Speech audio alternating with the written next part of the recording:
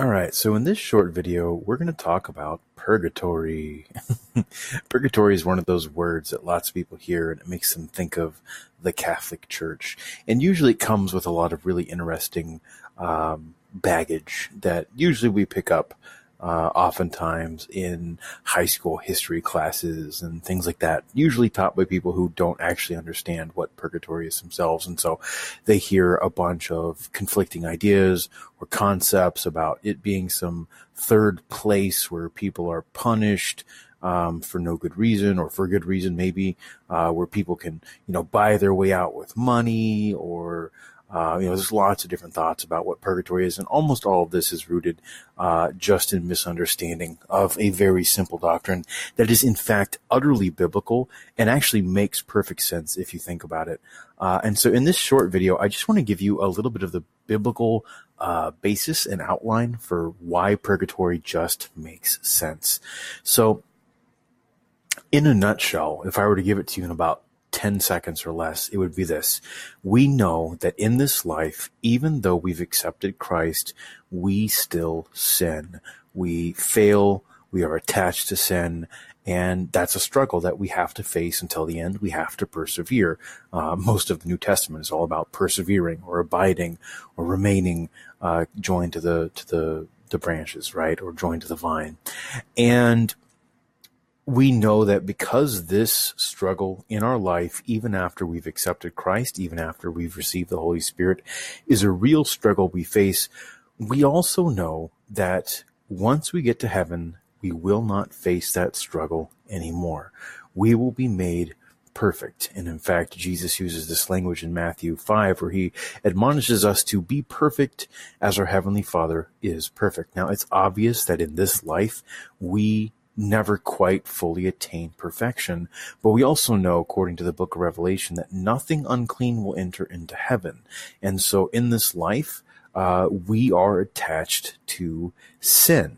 But the blessing of Christ, what he has promised for all of us, is that he will remake us and remake us in perfection. And in fact, we will eventually attain the holiness without which no one will see the Lord. But oftentimes in this life, we don't have that fullness of holiness. And so what remains is one of two options. Either A, we go to hell because we haven't perfected the amount of holiness in this life, or B, we're simply made holy. And that's really it. That's really all that purgatory is. Purgatory is a name that Catholics give to the concept of the state of being cleansed.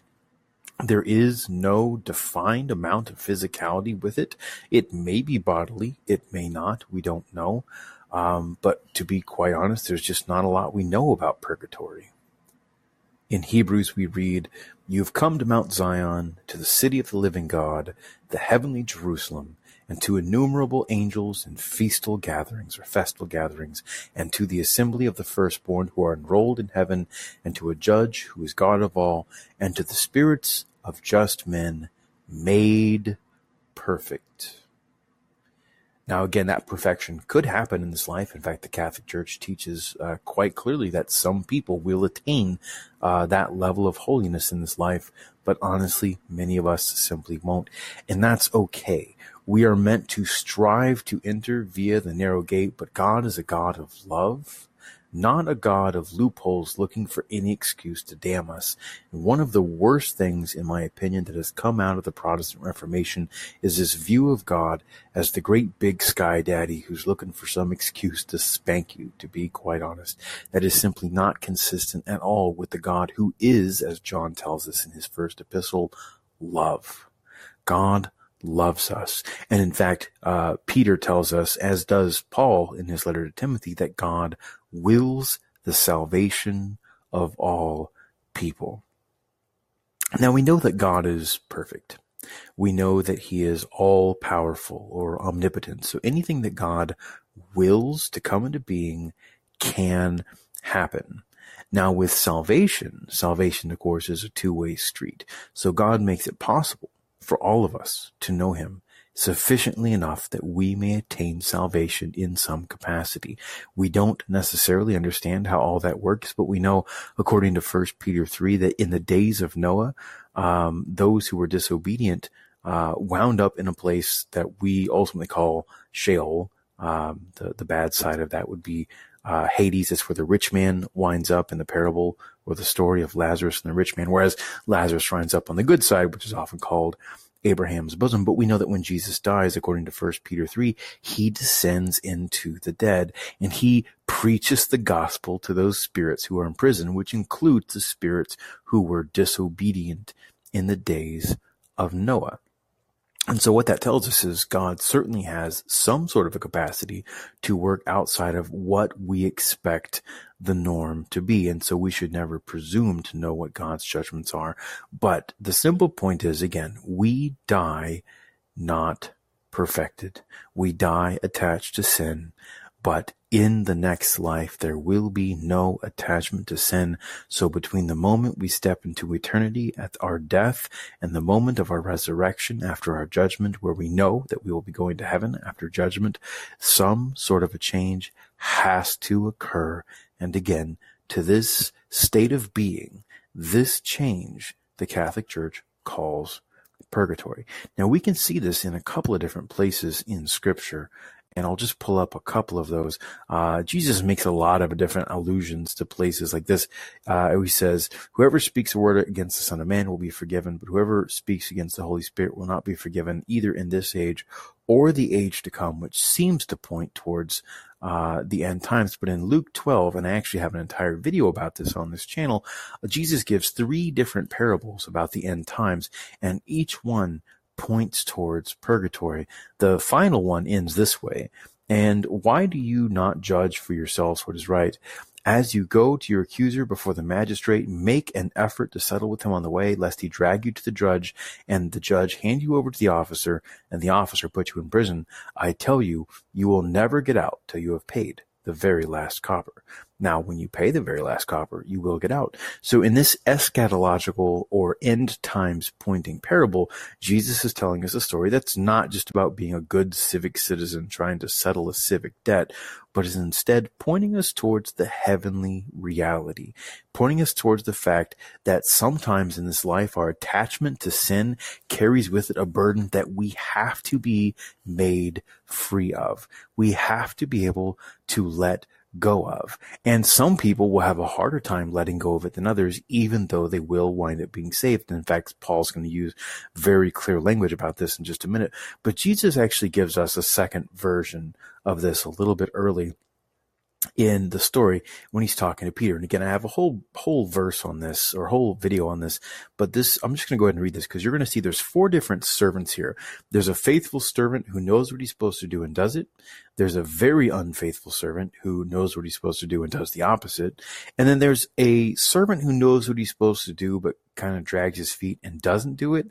And then fourthly, there's a servant who doesn't know what he's supposed to do and then winds up not doing it. And what we see is the first man is rewarded. He receives a just reward. He basically receives heaven in this parable, which is very clearly going to use language that connotes salvation. The second one is almost certainly going to hell. But the third and the fourth one seem to be still attaining heaven, though requiring some level of, in Jesus's parable here, punishment. So Peter says, Lord, are you telling us this parable? It was a similar parable, the parable about the watchful slaves being ready, or the watchful servants being ready for the master to come home from the marriage feast, which, points out the fact that we don't know when we're going to die, and so we should always be ready. This is a constant refrain in Scripture. This is something we see in lots of different places, but here he is stating it very, very clearly, because you know not the hour when the master of the house will come. And so Peter says to Jesus, Lord, are you telling us this parable for us or for all? And the Lord said, who then is the faithful and wise steward, whom his master will set over his household to give them their portion of food at the proper time? Blessed is that servant whom his master, when he comes, will find him doing so. Truly I say to you, he will set him over all his possessions. But if that servant says to himself, my master is delayed in coming, and begins to beat the men servants and the maid servants, and to eat and to drink and to get drunk, the master of the servant will come on a day when he does not expect him, and at an hour when he does not know, and will punish him, and will put him with the unfaithful. That servant who knew his master's will, but did not make ready or act according to his will, shall receive a beating. And this is actually interesting because this is a weird translation. I actually like the RSV generally. But the word in verse 46 here, the master of that servant will come on a day when he doesn't expect him, an hour, he will punish him. The word here is literally dichotomia, which means to cut him in half and put him with the unbelievers. That's what the words in Greek actually mean. And so clearly he's being kicked out of the kingdom. But then he gives us these two other servants. So the servant who knew his master's will but did not make ready or act according to his will shall receive a severe beating. But he's not being cut in half and put with the unfaithful. But he who did not know and did what deserved a beating shall receive a light beating. So our ignorance, and this is something the Catholic Church has always taught, our ignorance can actually act as a cloak that can protect us from the ultimate judgment. Because if we truly don't know, then we're not held responsible. And deep in your heart, if you think about that, that's just. We know that God is just and also merciful because he is love itself. And so this is Jesus speaking about somebody who didn't know better. Now, it may be the case that because he didn't know better, he is still greatly attached to a number of sins, but he may have been far less attached had he simply encountered the truth, and God understands the heart of the person, and so that person is rewarded accordingly. Right? And so literally we have four different people here in this verse. And I might actually pull up a different translation so you can see this. This is Luke 12:41 to 48. All right, so this is the NIV, which I don't actually usually like because it tends to be a more figurative translation rather than literal. But in this case, I think it actually hits the mark better, and I'll show you the Greek and walk you through it. The master of that servant will come on a day when he does not expect him, and at an hour he is not aware. He will cut him to pieces and assign him a place with the unbelievers. So if we come down here, we can actually find the Greek where it says he will cut him in pieces, which is all atos dichotomeo, which is basically, again, that's where we get the word dichotomy, which is a splitting into two. So it literally means he will cut him in two and assign him a place with the unbelievers, pistos, those who do not have faith, those who do not believe. And so literally, Luke is telling us about four different people. One who's the good servant and does what the master wants and attains heaven. The second is a wicked servant who knows what the master wants but doesn't do it. Thirdly, we have the one, the servant who knows what the master wants and just simply doesn't do it, rather than doing the opposite, like the second servant. He just doesn't do it. He drags his feet. And so he's punished severely. He may still be saved, but he is punished severely in a sense for not having done. Now, what this punishment is, we don't know. Jesus isn't quite clear. And so it's quite possible to figure this as being the process by which we are removed from our sin. And the more attached you are to sin, it just makes sense that you're going to experience the removal of that attachment more significantly. You can think of this sort of how the way time works. Sometimes when you're really, really bored and you hate the task that you're doing, it can take an excruciatingly long amount of time for an hour to go by, even though it really just takes 60 seconds. But if it's something you love doing, if it's spending time with a loved one or watching a TV show or a movie or a video game that you're really involved in, you know, that exact same 60 minutes can just blow by almost like it was just 10 minutes. And you're like, wow, where did the time go? So we actually have a subjective perception of time even in this life. And so it seems to be the case that our subjective perception of purgatory, or of the state of being cleansed, is simply going to be different depending upon our level of attachment to sin. And so lastly, we're going to jump over to 1 Corinthians 3 and read what St. Paul writes. And St. Paul has this to say in 1 Corinthians 3. First, he starts off and he says, one of my favorite lines, I planted, Apollos watered, but God gives the growth. Whenever we're doing any kind of ministry work, we have to bear that in mind. You can't expect that when you reach out to someone with the truth, they're going to instantly respond. But if you reach out to them in charity and kindness, as Peter recommends in his epistle, you will find over time that you're planting seed, and you're also planting seed on soil that you're cultivating. And over time, whether you get to see it or not, that seed will sprout and that seed will grow. But here's what Paul says, and this is from the RSV again translation. According to the grace of God given to me like a skilled master builder, I laid a foundation, and another man is building on it. Let each man take care how he builds upon it. He changes just slightly. For no other foundation can any man lay than that which is laid, which is Jesus Christ. Now, if anyone builds on the foundation with gold, silver, precious stones, wood, hay, and straw, so 3 good things and 3 not so good things, each man's work will become manifest, for the day will disclose it. The day is the day of judgment. It will disclose those works, because it will be revealed with fire, and the fire will test what sort of work each one has done. If the work which any man has built on the foundation survives, so the gold and the silver and the precious stones, he will receive a reward. But if any man's work is burned up, he will suffer loss, though he himself will be saved, but only as through fire.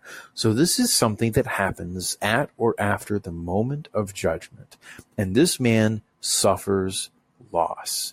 There is no loss, there is no suffering in heaven, but he is saved, and there is no salvation in hell. So Paul is clearly referencing the moment in which we are cleansed of our attachments to sin in this life. He is talking about what Catholics commonly call purgatory. And here we can see it very plainly in the scriptures themselves. And chances are, if you think about it, this is something you actually believe in.